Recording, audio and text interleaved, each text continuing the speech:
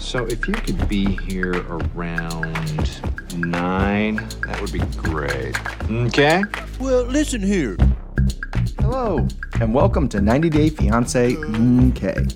I'm Mr. O, and today, Ms. H and I will be discussing Season 6, Episode 11 of Happily Ever After. In this episode, Asuelu wants to up the family car capacity to make room for all the kids he wants. Mike almost steals Natalie's truck. Angela doesn't get the apology she wants from Michael. Tiffany, Ronald, and the kids go Christmas shopping. Brandon and Julia take their first steps to freedom from the farm. Andre tries to park the RV in DC. And Jovi comes home to a version of The Wood. As always, we'll end with our class dances, students of the week, and life lessons. If you like what you hear, please give us a 5-star rating and subscribe. And if you also watch Love After Lockup, please listen to our other podcast, Love After Lockup, K. All right, thanks for listening, stay safe, and enjoy. Hello, Mr. O. Hello, Miss H. How are you doing today? I'm doing pretty well from the West Coast. And I was going to say, and I should know you're sitting right in front of me. You are doing well. Yeah, so, it's good to have you over here in sunny Southern California. Well, I guess technically it's sunny everywhere right now. So. Oh, pretty much, yeah. Unfortunately, more for some people than others. Yeah. All right. So let's just jump right in. I'm going to start with Brandon and Julia because we didn't really see all much of them. Okay. So we open with them with some big news. Brandon and Julia have already signed a lease on a Richmond apartment, but they haven't broken the news to Brandon's folks. That's because every time they had mentioned moving out again, it always turns into a big fight. They know that it'll happen again, so they're having Ron and Betty come to check out the place, and then they're going to drop the news on them while they're there. Ronnie and Betty, of course, have a lot of criticism of the place before they know they're going to move in. The view is bad, the kitchen and living room are one room, and the bedroom is tiny. But then Brandon gives them the news. Ron thinks that it's a bad decision, and evidence that Brandon is being manipulated by Julia. So instead of getting angry this time, they just lay on a guilt trip.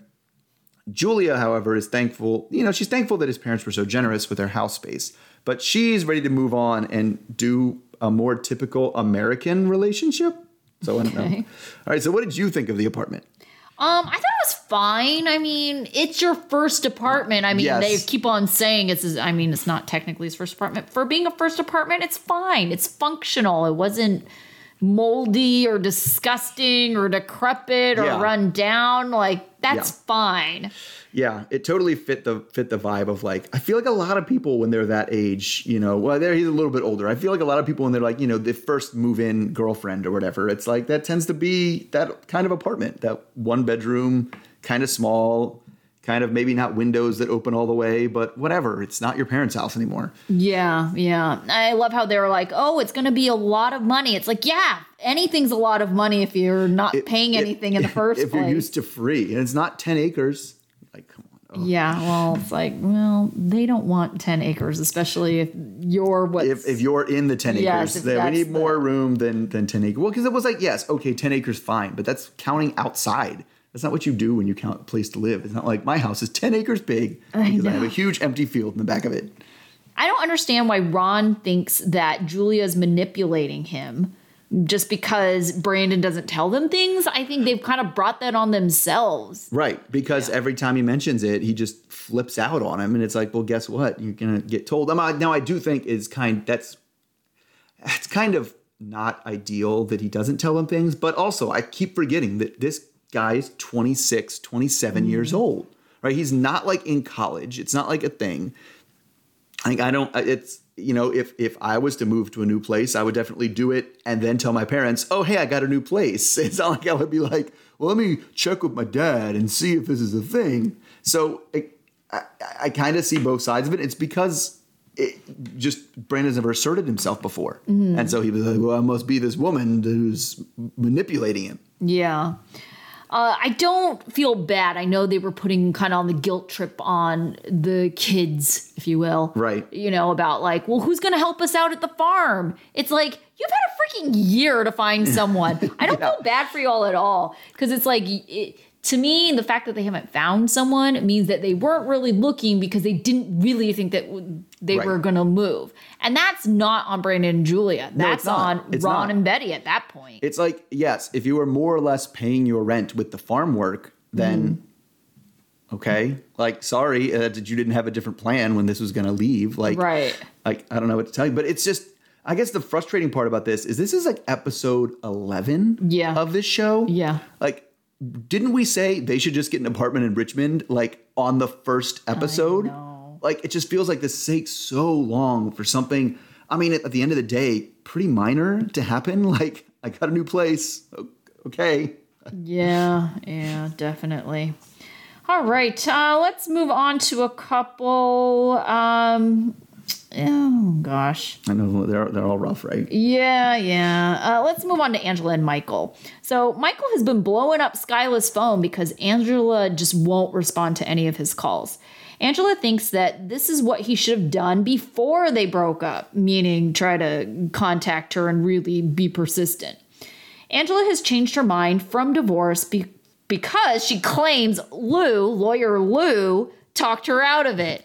Pretty sure we were there for that. I don't think that's what he was trying to say. Because he gave legal advice and she was like, well, he decided we just care about each other so much. Yeah. So Angela decides to light up a cigarette and call Michael and tells him just to stop calling Skyla. Michael says he had no choice since Angela's blocked him on everything, which scared him about their marriage. Angela screams that she is American and in the land of the free, so he just can't treat her like that. Angela tells Michael that if her daddy was still alive, he would beat his ass, which makes Michael laugh hysterically. Angela tells him she went to see Lou about a divorce, which shuts Michael up pretty fast. Angela says that maybe she should find another man because she's just taking care of herself anyway. Michael starts to do the slow clap and says, clap for yourself, which pisses off Angela even more, so she just hangs up on him. Angela tells the producers that she wished Michael would have just said he was sorry. Angela thinks she's done now. All right, do you think it would have made a difference if Michael told Angela he was sorry after disrespecting Angela's dad? No, she wanted the apology before that. Sure. Like, she was giving him a chance by calling him to just, all right, here's your chance, kiss my ass. Yeah. Yeah, I definitely think that's what she was doing. It's like, and I think that's what a lot of people do when they call just to yell at someone, right? Yeah. Are you really just calling just to yell at someone? No, you're kind of hoping that that person will turn around and kiss your ass and be like, beg forgiveness. And when they don't, that just makes you even more mad, which is why the yelling happens. Which is why she kind of half expected it, because if he's contacting Skyla, well, he's trying to get back in touch with me like really hard, and he knows what I want. Mm-hmm. And so it was her assumption that he was just going to be kissing her ass. I'm so sorry. I can't believe it. I want you back, baby. Like all that stuff, which is what she was hoping for. And no, it's funny. I mean, it is very notable that Michael's literally just being like, he doesn't even care about the fight, I don't think. I think he's just like, you know what? One time I'm going to stand my ground and see how it goes. Yeah, I think so too.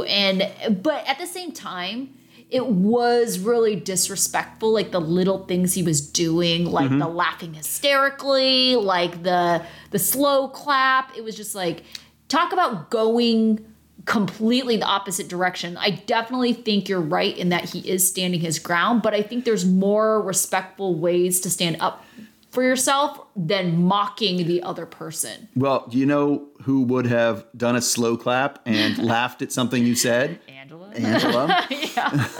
Yeah. So she's definitely getting hurt. Yeah. So she just definitely is like, I can't like maintain that somebody treating me the way that I treat other people. That's right.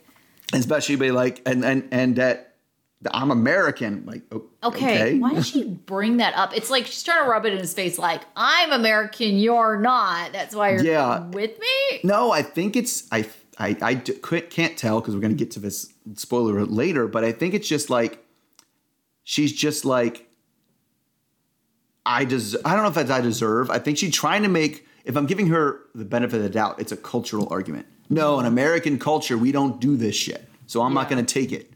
Right. But that's not how it comes off. No, it definitely doesn't. And like, okay, fine, you're saying you're American, but what does the land of the free have to do with cultural differences? Yeah, that one didn't make much sense at all. No, especially when she yells, "Land of the free!" It's like, Yeah, oh it my didn't gosh, make Angela, no it's sense at all. crazy. Yeah, but it just, I mean, at the end, she hung up on him and just made pretty clear, like, all I wanted from him was to him to give in. Yeah. And like, they go to Michael and he was like, I just always give in. I don't want to do that anymore. Yeah. And so it was like, I don't know. I don't see how it can work. But it's like, man, you'd think Michael would have figured this out by now. Like, why hang on for so long just to do it now? Like, this is exactly what everybody's been saying about her the whole time. Yeah. All right. So going on to other people who just keep having the same argument, Libby and Andre. All right. So the RV trip continues and everyone seems pretty miserable when they get to DC.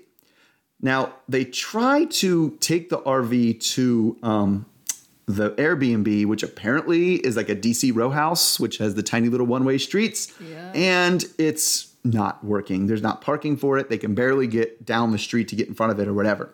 So everyone's yelling about it. Andre's yelling about it. Everybody's yelling from the backseat drivers. It's really rough. So instead of just like getting somebody to the Airbnb or finding some way to make that work, they just give up and they book hotel rooms way the hell out in Waldorf.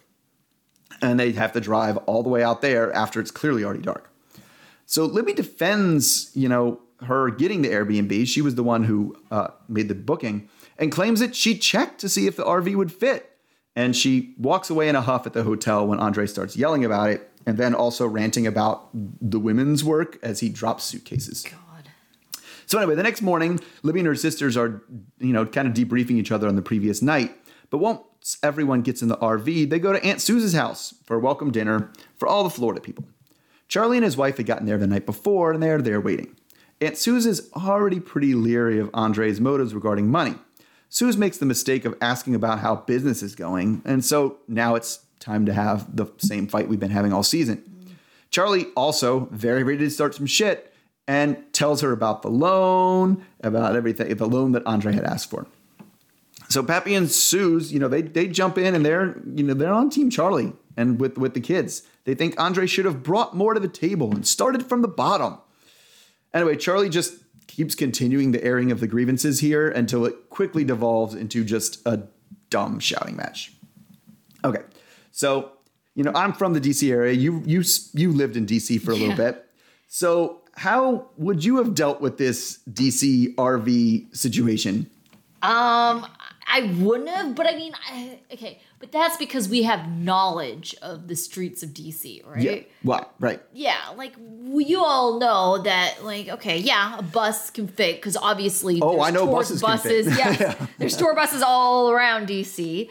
But, going down these little streets and things like that, that's not working. And was it Becky's husband that was trying to like support Andre? Like he was looking out the window like, dude, look at how close you are to these cars. Like this is not working. And I don't know why the family continued saying, no, it'll be fine. It's like, you can look out your window and see that these just guys... keep going. Yeah. That's pretty much the family Libby, though. Just keep going. Don't worry about anybody else. Go. Oh my gosh, because I told you to. Yeah, because I mean, I've definitely... Because I know buses can fit, but I also know that I've had to get off of buses and do the, no, you're good. You're good. You're good. No, but not this driving way. down a street, No, I get right? out. Usually that's like the parking situation, Yes. right? They weren't even at the part where they were parking. Oh, no. anything. I've gone to a lot of field trips in DC, and sometimes they get lost and end up on streets where there's like, okay, let me get out.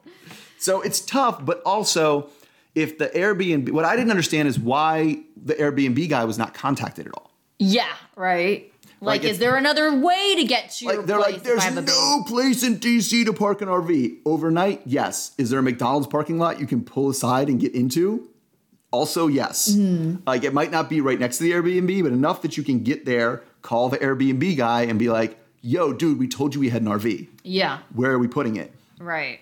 Before driving all the way to Waldorf, and I don't know, again, people unfamiliar with DC, Waldorf is literally like the thing people joke about it being so far away that doesn't even exist. Like it's like they keep talking about Waldorf is so far away from DC. Like if they were where I thought they were in DC, like north of the Capitol building. Yeah. They were being generous by saying Waldorf was 45 or an hour away. It's probably closer to 2 hours away. Oh my goodness. I've never even heard of Waldorf. And I lived there. Yeah, I don't even know. Yeah, it's like you got to go around the Branch Avenue and then go out, pad through PG. It's forever away. It's just like, oh my God, are we in Waldorf yet? Good. Oh, like it's a running joke about how that is. Yeah. But then we get to the house. Oh my gosh. Ugh. I hate this family. You All know? of them. Yes, they're all so terrible. It's like you're in an aunt's house, right? Extended family. She don't know your shit yet, apparently. Like, oh yeah, give her 10 minutes in the house with y'all. Now she knows your shit. But that's because who got there first? Oh, Charlie. Who was there before anybody heard anybody get talked was Charlie saying like, this asshole just coming in and trying to run the company. And like, they think he has some sort of like weird mental hold, like he's brainwashed Chuck into thinking like things. That's the part to me that if I was Chuck, I would feel most insulted by. Like, you guys just think, what? Like, you guys think I'm just going to let this guy come in and take over everything from you? Yeah. Like, how little do you think of me? Yeah, I just, and it's the same freaking argument. It's just a different context. Yes. It was on the boat, in Jen's house. Now it's in the aunt's house. It's like, it's the same stupid argument. Can we stop having this argument already? Right. It is. It's like, yeah, I just want to move this story forward here. Right. Okay, let's talk Tiffany and Ronald. So Ronald is taking the family to get a Christmas tree and Christmas decorations, and Daniel gets really excited. Daniel thinks that means that they'll be spending Christmas there, and Tiffany is pissed that Ronald is being manipulative, trying to bribe them to stay. Tiffany tries to set some ground rules and reminds him to stick to a budget. Daniel wonders if they're really going to buy all of this. Tiffany is trying to stick to the budget, which leads to bickering between her and Ronald tries to drag Daniel into this argument and asks him to choose which one he wants, and Daniel chooses the more expensive tree. They spend about $700 on Christmas decorations, and Ronald just throws down the credit card. Tiffany fears that Ronald is not making good financial decisions, which will somehow tie into his gambling problem. Another day, another stupid t-shirt from Ronald. And they're meeting up with Ronald's mom, Rhea, to see rescue elephants. Daniel is excited to feed the elephants, and Tiffany is really enjoying the experience. Ronald is proud to share his home and what they have to offer with his family. Rhea and Tiffany have a sit-down where Tiffany expresses concern about Ronald's spending habits and not taking care of Carly. Tiffany admits that Ronald has turned into super dad when hanging out with Rhea. Rhea and Tiffany are both crying over the situation. Rhea says that maybe Tiffany had very high expectations and maybe that's just not fair. Rhea offers to take the kids for the night so Tiffany and Ronald can have a date night. Ronald is confused and feels that his mom is now somehow involved in their marriage. He asks what they talked about and tells Tiffany he feels like she's always talking shit about him. Tiffany and Ronald later go out to a restaurant and Tiffany is excited to have a drink. But they start immediately bickering at dinner. Ugh. Tiffany says he needs to put in more effort, and Ronald comments on her complaints. So they're just like sniping at each other the whole time. Ronald thinks the day is going well, so she should just enjoy it. They continue to fight, and Tiffany claims that, she is really the man of the house. And if Ronald wants her to talk to him, then he needs to be open. Ronald gets up and leaves the dinner and, as Tiffany says, ruins her night. All right, so let's kind of start maybe from the beginning of all their stuff. Okay. And I know what you're going to say about this. Like, why are you leaving financial decisions to the kid? Yes. I knew you'd have thoughts about terrible. That. Like, it's not just that it's a financial decision. It's that you're asking the kid to be the arbiter of the argument between you and your wife. Yes. Which is just about the worst thing you can do in any argument. Right? Because when things don't work out, right? Let's say things don't work out and it comes up in a fight. She's like, you always spend too much money. Well, who actually decided to spend the money? Yeah. Right? Whose final, quote unquote, final decision was it? Daniel. So you're going to make the kid feel like if I would have made different decisions, if I would have come down to different places, they might still be together. Right? And so it's just, it's terrible. Like, I mean, it's okay to fight in front of kids, you can see how to resolve conflict. It's not okay to have the kids resolve the conflict. And like, I don't know what I make of Tiffany's interpretation of it either, because she just seems determined to give the least generous interpretation of everything Ronald does. Yeah. Is Ronald trying to make the house more livable and more exciting for the holidays for his son? Maybe, but does she say that? Or is it he's manipulating him to make him think he's going to stay here for Christmas and trick him into wanting to be here so that he can use it against me, right? It's complicated. And I don't know which one it actually is, but she never goes with the more generous one. Everything he does, he could do almost anything, and she'd be like, I think he's just trying to trick me. He was a great parent when his mom was around. Did she say, oh, wow, let's keep this up? Or did she say, oh, this has to be some suspicious thing where he's just trying to look good in front of his mom? Yeah, well, that's not wrong, but at the same time, we have seen Ronald use Daniel to try get what he wants. Sure. And so Tiffany must know that, right? So before the season, he tells Daniel, oh, tell your mommy every day that you want to come visit me, you know, and try get her on board so that way you can come see me. And so it's like for Ronald to have a history of doing that, then yeah, I mean, I can see where Tiffany's coming from because that is what he's doing. He's trying to manipulate the situation. Now, I get that she should probably give him the benefit of the doubt every once in a while, but this is like a very bizarre situation. They've already fought about money having to do with the grocery store Poloni incident, and now you got him trying to spend $700 on Christmas just to keep them there. And also what doesn't make sense to me is he could have probably had more time with them if he hadn't, if he had just paid the portion of the tickets from way before, right? And then it wouldn't have run into Christmas, and then this wouldn't be an issue. Right. I know it's just there's a line between is it just because it makes sense to me, and I wouldn't say it would be underhanded to be like I want my son to really like it here so that he'll want to stay. Yeah. Right. That's not underhanded. To do like, I want my son to really like it here because I want him to make the assumption that he'll be here through Christmas and that will make them stay longer because he'll feel bad. She'll feel bad if he makes them leave is another one. But yeah, it's like he's spending money that everybody knows he doesn't have. Right. And I think that's Tiffany's point is it's one thing to make your house feel, as he puts it, homely for Christmas.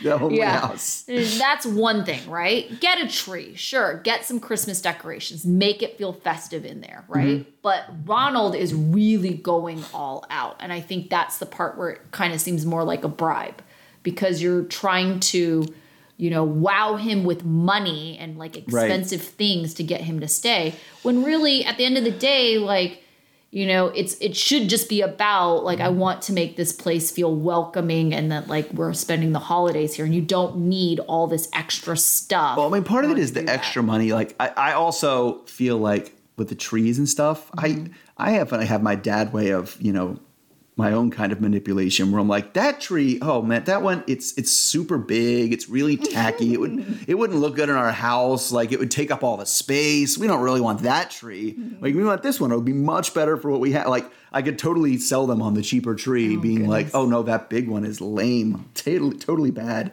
But he doesn't do that because he goes in for I'm going to think of a bigger thing.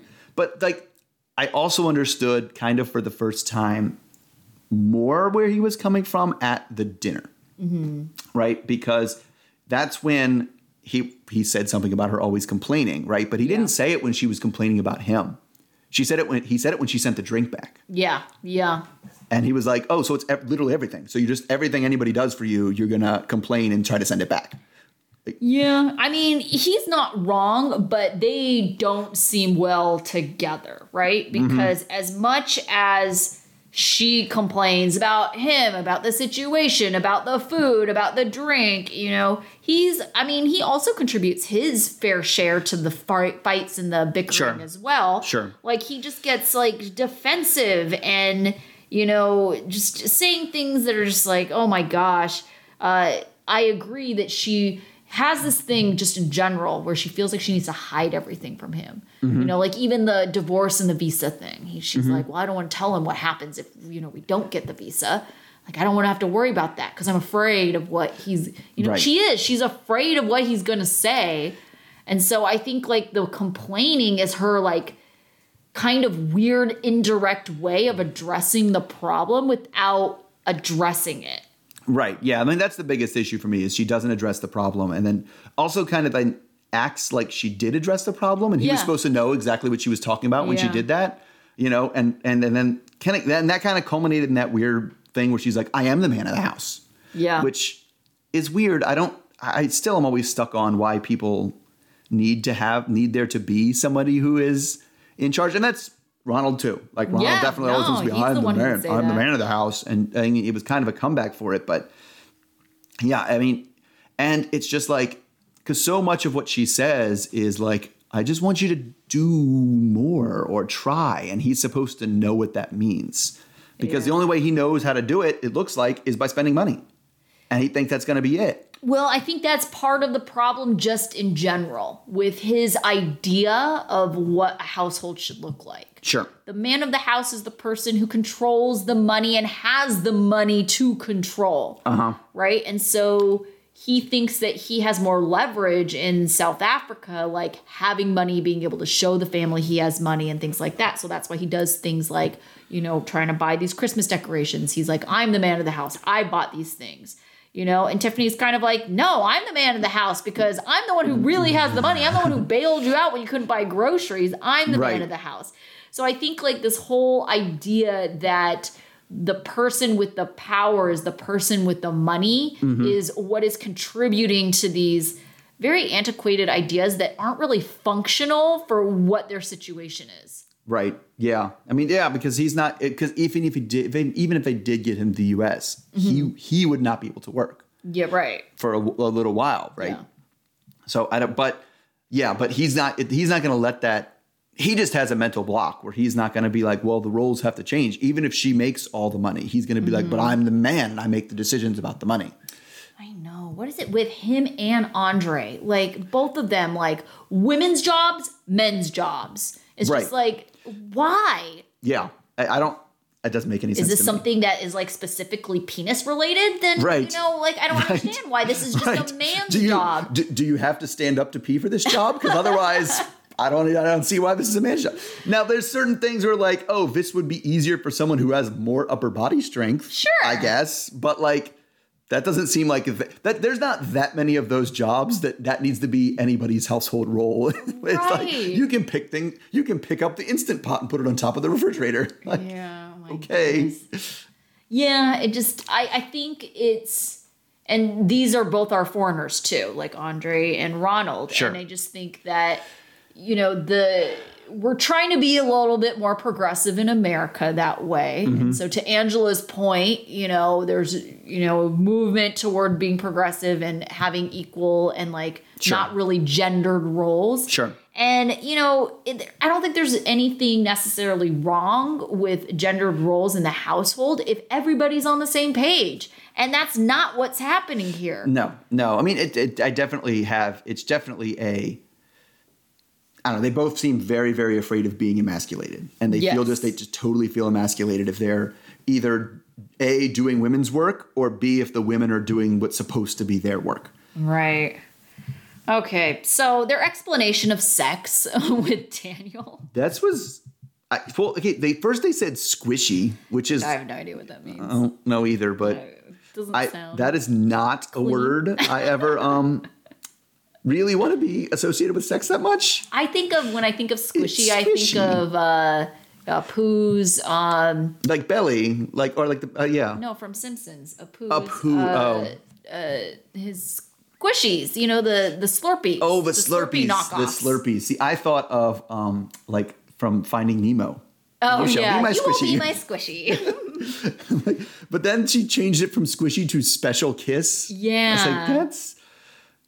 I mean, it's actually a nice vague way to put it. I think that was like pretty. That isn't bad considering how old is he? He's like 11? Yeah. Okay, well, he's doing sex ed in school like next year. They'll figure it out. Yeah. So, and because I think part of it is that when it's like blatantly a lie, Like Yes. if you're saying The like, oh, the stork storks and dropped things, you off yes. at the door. Like that's ridiculous. I think if it's a vague, like not a complete truth, but I'm just not telling you the whole story, I think that's better Right. because then when they do Yeah. learn the truth, it's like, okay. There's some more I was that goes. never lied to. There's some more that goes Right. on beyond kissing, but Yes, right. we'll talk about that later, like kind of thing. Yeah.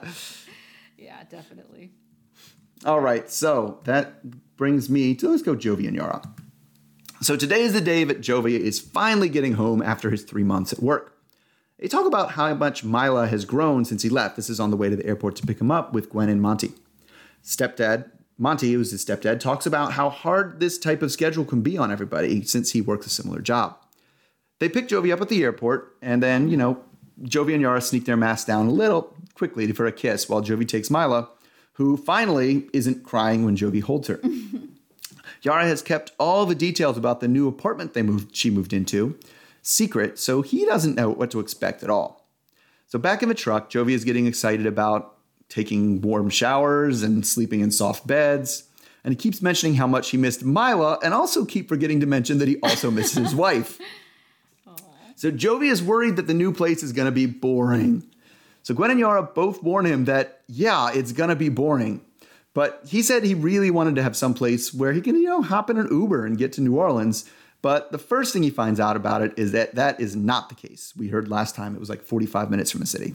So when Jovi comes in, he first complains about the couch, and Yara explains that she got rid of the old one because it was full of hoe diseases from all the other strippers and women that he hooked up with. But his real primary concern is that they're in the middle of nowhere, and that's intolerable to him. He just thinks that both of them are going to get really bored very quickly. He's pretty bummed about, how quickly he's had to take on this new role of suburban dad. So how long do you think Jovi is gonna, last out here in the woods? That's an excellent question. I think he will make it past the pandemic, and when things start opening up, including his bars, he's gonna be sad. Yeah. Yeah. I think he'll work it, but I think it's going to be intolerable for Yara. I think he's going to go and take his 45-minute drive into the city and end up crashing at friend's place who still lives in the city. Yeah, I could see that. And not being he's gone all weekend doing that. I don't know if he'd do that all that often because it really, what I thought was really sweet was how genuinely he came off as missing Mila and wanting to be there. Now, it's easy to say that if you've been away from someone for so long. Right. And Yes. so it's a lot harder to tell if you don't see them day to day, dealing with the baby all day long, 'cause Yes. you may Yeah. want a break. When the kid's been pooping and screaming and running all over you and crying and you're like, exhausting you know you. what? That Saturday going down and crashing at so-and-so's place in the city sounds pretty awesome right now. Yeah, I can definitely see, that being something. At the same time, maybe his friends are starting to kind of do their own thing because his one friend, Sarah, and I can't remember who she was married to, but his friend, they had the baby and, they were giving him advice on the baby. So Right. he wasn't the last one. And he was the one that dipped out on the bachelor party. Right. Before the strip club. He wasn't the last one of his friends to get married and have a kid, but definitely there was only a couple left. It's going that way. Yeah. Yeah, he seemed to be one of the holdouts, but I also do seem, I could see him making that adjustment and kind of resetting and being like, oh yeah, that's the guy that's 10 years older than us. It's always around. Whatever. Gosh. Yeah, I'm gonna hope for the best on this one, but at the same time, knowing his past, it wouldn't surprise me if he, fell back into his own ways. But we'll see. Like I said, I hope for the best.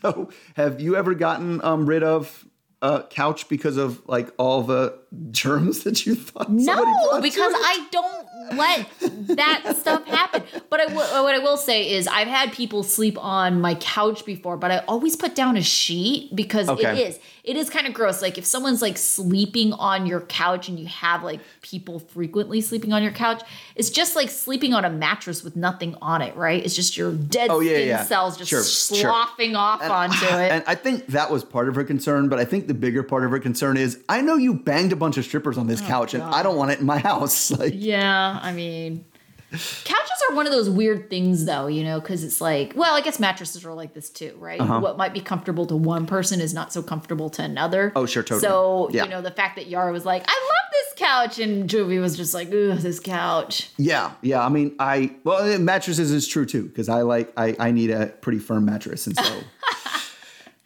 Yeah, when I come in and like saying like, oh, my face is covered in like mattress, I'm like, oh no, I don't like it. But that's the way some people go. So yeah. All right. So I have Mike and Natalie. So it's the day of Natalie's surgery and drama. Always. Yeah, she's getting her polyps removed from her nose. They were staying at the hotel the night before. Because the plan was they were going to stay there overnight because they were closer to the hospital, and then Mike was going to drive her. But they got into an argument about what went down in Oklahoma, which God knows how long ago that was. Keep having the same argument. It's a pattern. Gosh. So Natalie just pieced out and went to Juliana's and left Mike stranded at the hotel and basically ghosted him. He goes to the hospital. He gets a ride to the hospital and just waits in the parking lot for Natalie to arrive, even though he doesn't know what time her surgery is. She is still rejecting his calls, so he decides to drive around with production trying to find his truck. They finally find Big Blue, so Mike assumes that Natalie is at the hospital, and it makes him feel unwanted. So he gets frustrated and mad and gets in the truck with his spare keys and decides he's going to leave her stranded. After driving for a little bit, I'm assuming to go home, he realizes that stranding her isn't going to fix anything. So he heads back to the hospital. He gets a call from a nurse saying that Natalie is almost ready to be released. An hour later, Mike is escorting Natalie to the truck. The surgery is a success, and Natalie says that she can finally smell again. Mike is bringing up what happened isn't going to bring up what happened that morning since she just got out of surgery and they make it back home. He's trying to make everything comfortable for her. And then that's when Natalie starts to order him around. Mike is irritated and feels like he keeps trying, but Natalie only wants help in a very specific way. Natalie says that their relationship is complicated because there is love there, but she recognizes that there's no understanding. All right, do you agree with Natalie's assessment that there's love but no understanding in their relationship? I definitely agree with the no understanding part. Yeah, I know, right? But yeah, I don't know. I don't know. I don't know. I think she might be trying to fool. I think there once was love. Mm-hmm. And maybe there's some sort of something there that, is a remnant of that they keep holding on to. But I don't even know that. I wouldn't look at the way they treat each other and say they love each other. Yeah, Mike did a little bit better when that's true. She was sick, right? But that, to me, it's kind of like, whatever, that's fake. That's like my bad students, and I come to school and it's obvious that I'm not feeling well. They're angels. And you're just like, why? Why are you like this? Not like this all the time, only when you think I'm sick. That's like a pity, really the nice. pity thing. Yeah. I pity you. So it's definitely something like that where it's just like, oh, Natalie's clearly vulnerable and in pain. Right. I'm going to be nice now. Right. Which is, but it was funny though, because he even complained about that, right? Yeah. Because he even complained about, I want her help. And then the words he said were, she only wants help when it's convenient for her. And I was like, yeah, that's kind of how help works. Yeah. Like, nobody asks for help when it's inconvenient for the person asking for help. Right. That's not what help is. Yeah, that is very true. Because then why would you even ask for help? Exactly. Yeah. So she was being accused generally on social media of getting this nose job. Like, it wasn't really a nose job, that they thought it was like cosmetic. Oh, I based on what we saw. No.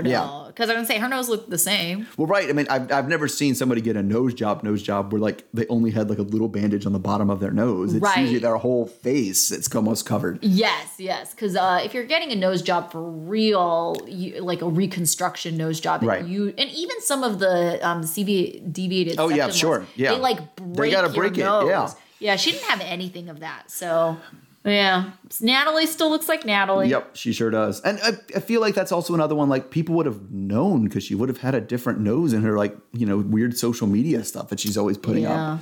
Yeah, I think people just assumed because it definitely looks like she's not afraid to have work done. Sure. Because she does look different, very different than like, let's say her first wedding photos that that are floating around out there. Yeah. So what was going on with the truck? I mean, that was Natalie's truck, right? Big Blue was Natalie's, but it seemed like they just took one truck to Seattle. Yes. Yeah. So I don't know. I haven't ever seen Mike with another. I haven't ever seen another car. It seems like they both kind of share the truck. No, I think there's two trucks. They're very similar, but one's like navy blue and one's like a brighter blue. Oh, okay. Because I was going to say that, yes, I kind of see it as Natalie's truck because wasn't he just in the last episode trying to show her how to maintain it? Oh, yeah, he was changing the wipers and checking the fluids and stuff. Right. Like that. So, yeah, I kind of think of it as that too. And so definitely Mike was being spiteful and vengeful when he decided, well, I'm going to strand her at the hospital and see how she feels. And it took me a little while to realize that. I was like, did he just steal her truck? Because that seems like he just stole her truck. But then it was like the only truck that they had there. Yeah. So it's not like he brought his truck. It was like, no, I'm going to take her truck and just drive it away so she can't get to it. No, he just wanted to go home. And he was just like, well, this is like, and I think this is sad because, like you said, if it is her truck, but he's probably thinking like, well, I paid for this truck. I'm sure. My name is probably the only name on the title because who's going to go through the process of changing ownership of a title when it's like your partner, Yeah. It's like, definitely. Why would you do that? So he's probably like, well, I can't legally get in trouble. This is legally mine. My I'll just drug. take it and drive home. Yeah. Yeah. So at least he didn't stick with that. I know. Because when he did that, I was like, no, he did not. Oh my God. Because I don't even know, but I don't know what her plan was. Like whatever surgery she had, major, minor, whatever, she was definitely under and wasn't going to be able to drive when she got out of surgery. Well, maybe she thought she could, because I'll have to say from my experience when I had my tonsils out, like they had told me before, like I was not allowed to drive home by myself. So I had to have my sister drive me there. She picked me up, drove me home. They were telling me that I needed someone to be with me for a good, I don't remember how long they said, 10 hours or something after. Yeah. Because they were, and I get it that other people have different reactions to anesthesia. So they were kind of saying, well, you might not be even able to make it to the bathroom by yourself. I had my tonsils out. It has nothing to do with my, there's no abdominal things going on. Yeah. Right. To the bathroom. But they were saying you might need someone to help you because you might not be able to get there by yourself. Honestly, I got out of surgery. They woke me up. I probably was I felt tired. Took me about 15 minutes. Then I was absolutely fine. I could have drove myself home. Oh, see? I was walking around doing all these active things at my house, when I got back from the hospital. So I think maybe she just thought maybe I'll be fine. I don't know. But it's definitely one of those things. I'm not sure how self-aware people are because I've only been out once. It was never anesthesia. It was just a sedative. And that was to get my wisdom teeth out when I was 16. And I couldn't pick my head. They put me under for that. They did, but it was this. It was not anesthesia. It was not anesthesia with the breathing. It was like that. But when Mr. O was pointing to his hand like a needle. A needle in the hand, yes. But no, when I woke up, I couldn't pick my head up for an hour. And so like that. And I've had other people that I've picked up from surgery, probably more major surgery. They're probably up under for longer than she was. But it's it's not that they are unaware. They just can't stay awake. They keep falling back asleep is the biggest thing. But she seemed pretty loopy even later, more so than usual. Well, her demands were kind of interesting. She was very specific. She kept on saying, boiled potatoes. Boiled potatoes. Boiled potatoes. Keep the skins on.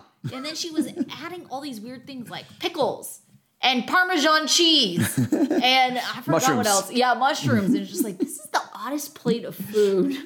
Those things don't go together. All right. I thought they didn't go together. Potatoes and pickles? And cheese? No, and they were like gherkins too. They were they were. Oh man. So speaking of other goofy people, Asuelu. Oh gosh. So anyway, the romantic getaway with Kalani and Asuelu was a success, and things are going well so far. But now it's time to get Asuelu out of the house. And for that, they're gonna need a car, specifically because he was working as a rideshare driver. So they go to the used car lot, and he's scoping out the Corvettes while Kalani is focusing on the fuel-efficient hybrids. They start to bicker about whether he should get a big minivan or a small fuel-efficient car. My The car dealer suggests that if he's ride sharing, he should probably focus on the fuel economy. But Asuelu just says that they have both decided that they're going to get a minivan. God. Because, they're going to have another baby soon. They're going to need those seats. So this new baby is news to Kalani. And so now the conversation shifts to this in front of the poor car dealer. So Kalani was excited to be done breastfeeding. So she doesn't really like this plan at all. She asks Asuelu, in a perfect world, how many kids would he have? She's like, if my opinion didn't matter. And he says 7. Oh my gosh. Back at the house, Asuelu is showing the kids a Samoan dance with his mom on a video call. He wants the boys to understand Samoan culture. And we also get reminded about the whole issue last year where, his mom asked for all the money and then Kalani almost fought his sister Tammy. Asuelu says that their relationship is complicated due to all of that.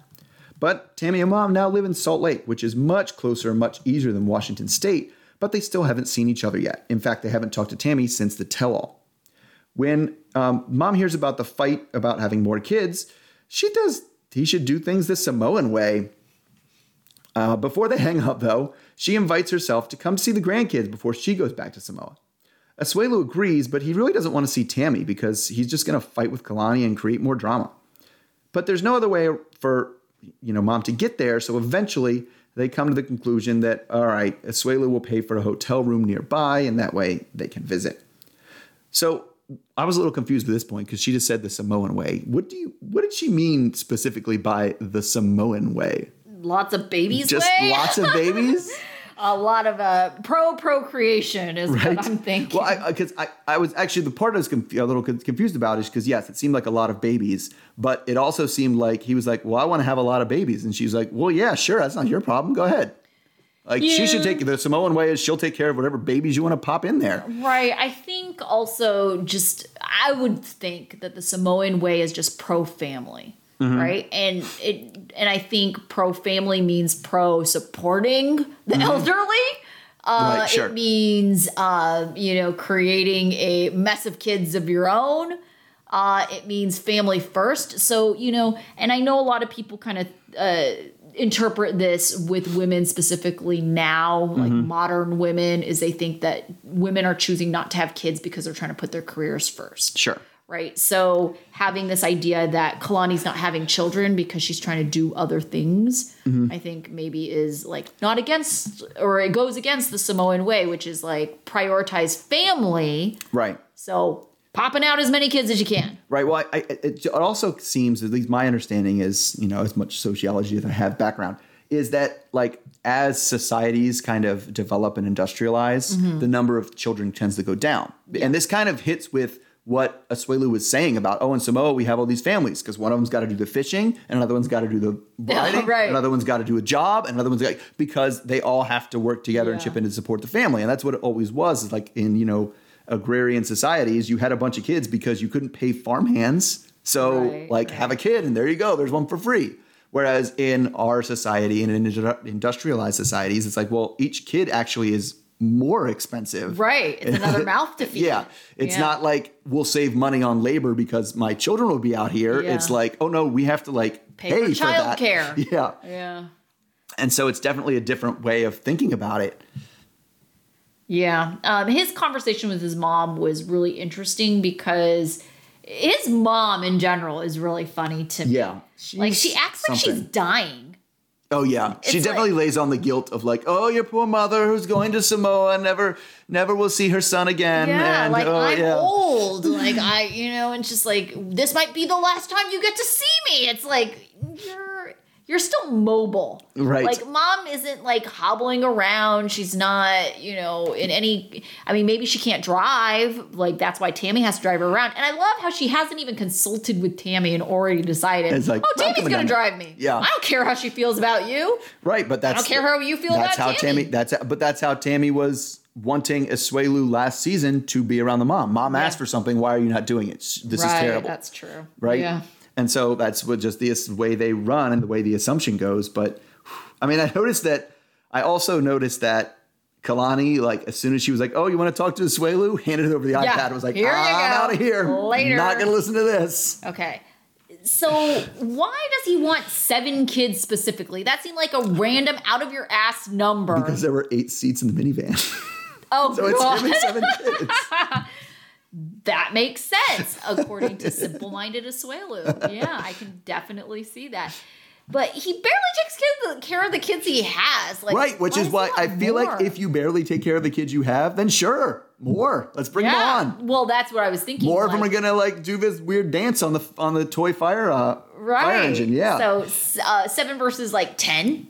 Like, why does that make a difference? Or even 7 versus 5. Well, I mean, I also think, what did he say? He had 9? He was one of 9? Yeah. Okay, so it wasn't that. I thought, a lot of people just go with the default of how many brothers and sisters did I have? Right. That's what I want. I liked that. That family life was good. Let's have as many as we Yes. can. Max power.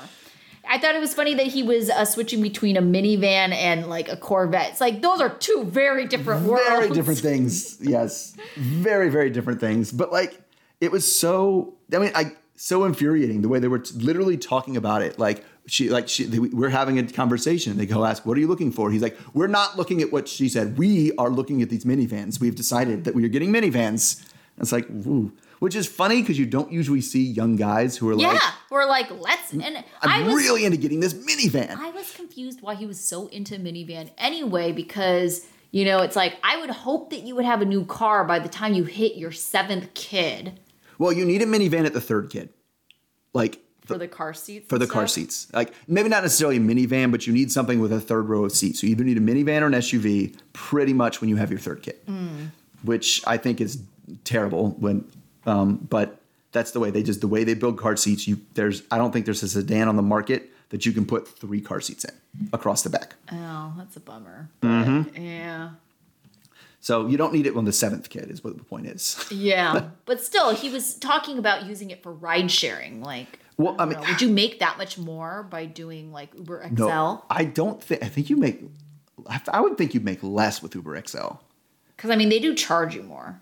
They do charge you more, but I don't know if that necessarily translates into you making any more money. Yeah. But they also, I would imagine that Uber XL drives are probably shorter. No, it just kind of seems like Uber XL, it could be anything. Like, what if you had to get your whole family to the airport? Well, I was thinking about yes, that's what I was thinking. Of course, I think that's your most lucrative Uber drive is to the airport, right? Yeah. And so it's like more likely that one person needs a ride at the airport or that 6 people need a ride to the airport.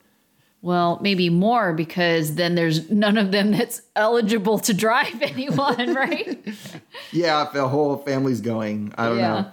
Yeah, I guess it could go either way, but I don't know. But I could also see that, the gas efficiency is not as ideal. And if you're only making like a couple dollars more, like, is that really going to make Totally. Uber doesn't care. I really don't think Uber pays you, more if you use a less fuel efficient car, right? Oh, if you want to drive somebody in a gas guzzler, they're like, I don't care. You should have used your Prius, man. I know, right? All right, so that pretty much wraps up. We saw all of our couples. Everybody was this week, yeah. Yeah, a little bit of everyone. All right, so who was your student of the week since we have so many to choose from this time? It was, we had so many to choose from. Yes, but so little to choose from. But it was really hard. Yeah. So I ended up going with Kalani. Okay. Because, she made pretty clear in the interviews that she does not like Asuelu's mom. And she does not get along with Asuelu's mom, and she's really not interested in getting along with Asuelu's mom. Sure. But we've had other people like that, but they usually will stay there and pick fights and do it. And I thought that's the way to constructively, maybe not constructively, but appropriately deal with someone you don't like. Yes. She held up the thing. She was cordial enough when she was there. Yeah. When Asuelu was going to talk and she knew it was going to make her mad, she just left the room and just wasn't there. So I'll give her that for at least that. Yeah, you sold me on it, but I had a different student of the week in mind, and mine is based on progress, I guess, or maybe just it's definitely graded on their own curve. Right. I would say it's Mike. This is the kindest we have seen him act towards Natalie. He was genuinely trying to help her when she was, after she got out of surgery. And I think the biggest thing was he even recognized his own shitty behavior and came back to not drive off without her.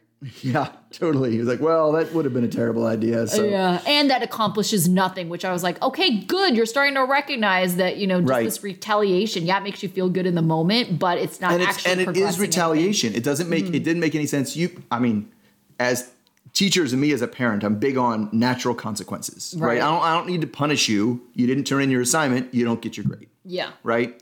You didn't be quiet in class, whatever. I can do with that. It doesn't have to be an extra punishment that give people detention or anything like that. And I do the same thing as a parent, right? Sorry, you didn't clean up the bathroom. Now your bathroom's a mess. Things like that, right? But that's not a natural consequence. Whoa, no. You left me at the hotel room. I'll steal your truck. Like that. That's punishment territory. Right, definitely. All right, who was your dunce? So we didn't really. I don't know. I think you're going to disagree with this because we didn't really give her a lot of crap. I went with Tiffany. And it's kind of more of a big picture thing. Okay. Right?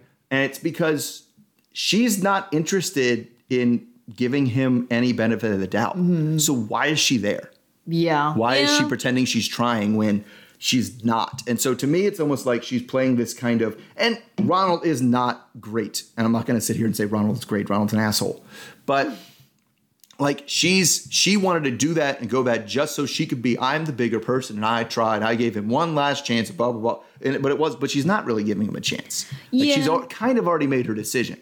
Right. I do think that she is going through the motions of saying that she's doing this because this is something that when her kids are old enough, she's going to want to tell them, hey, listen, I tried. And Daniel's going to be old enough to be like, yeah, mommy did try, but I guess spoiler alert, there's definitely things coming out on social media that indicate that these two are not together right now. They are definitely a mudslinging type of couple. Oh, I believe that. Yeah. And so it's gotten nasty barbs here and there about, the other person and how terrible. Well, since they've given each other nasty barbs and they're going out on a nice date trying to make squishies. Oh my God, I know, right?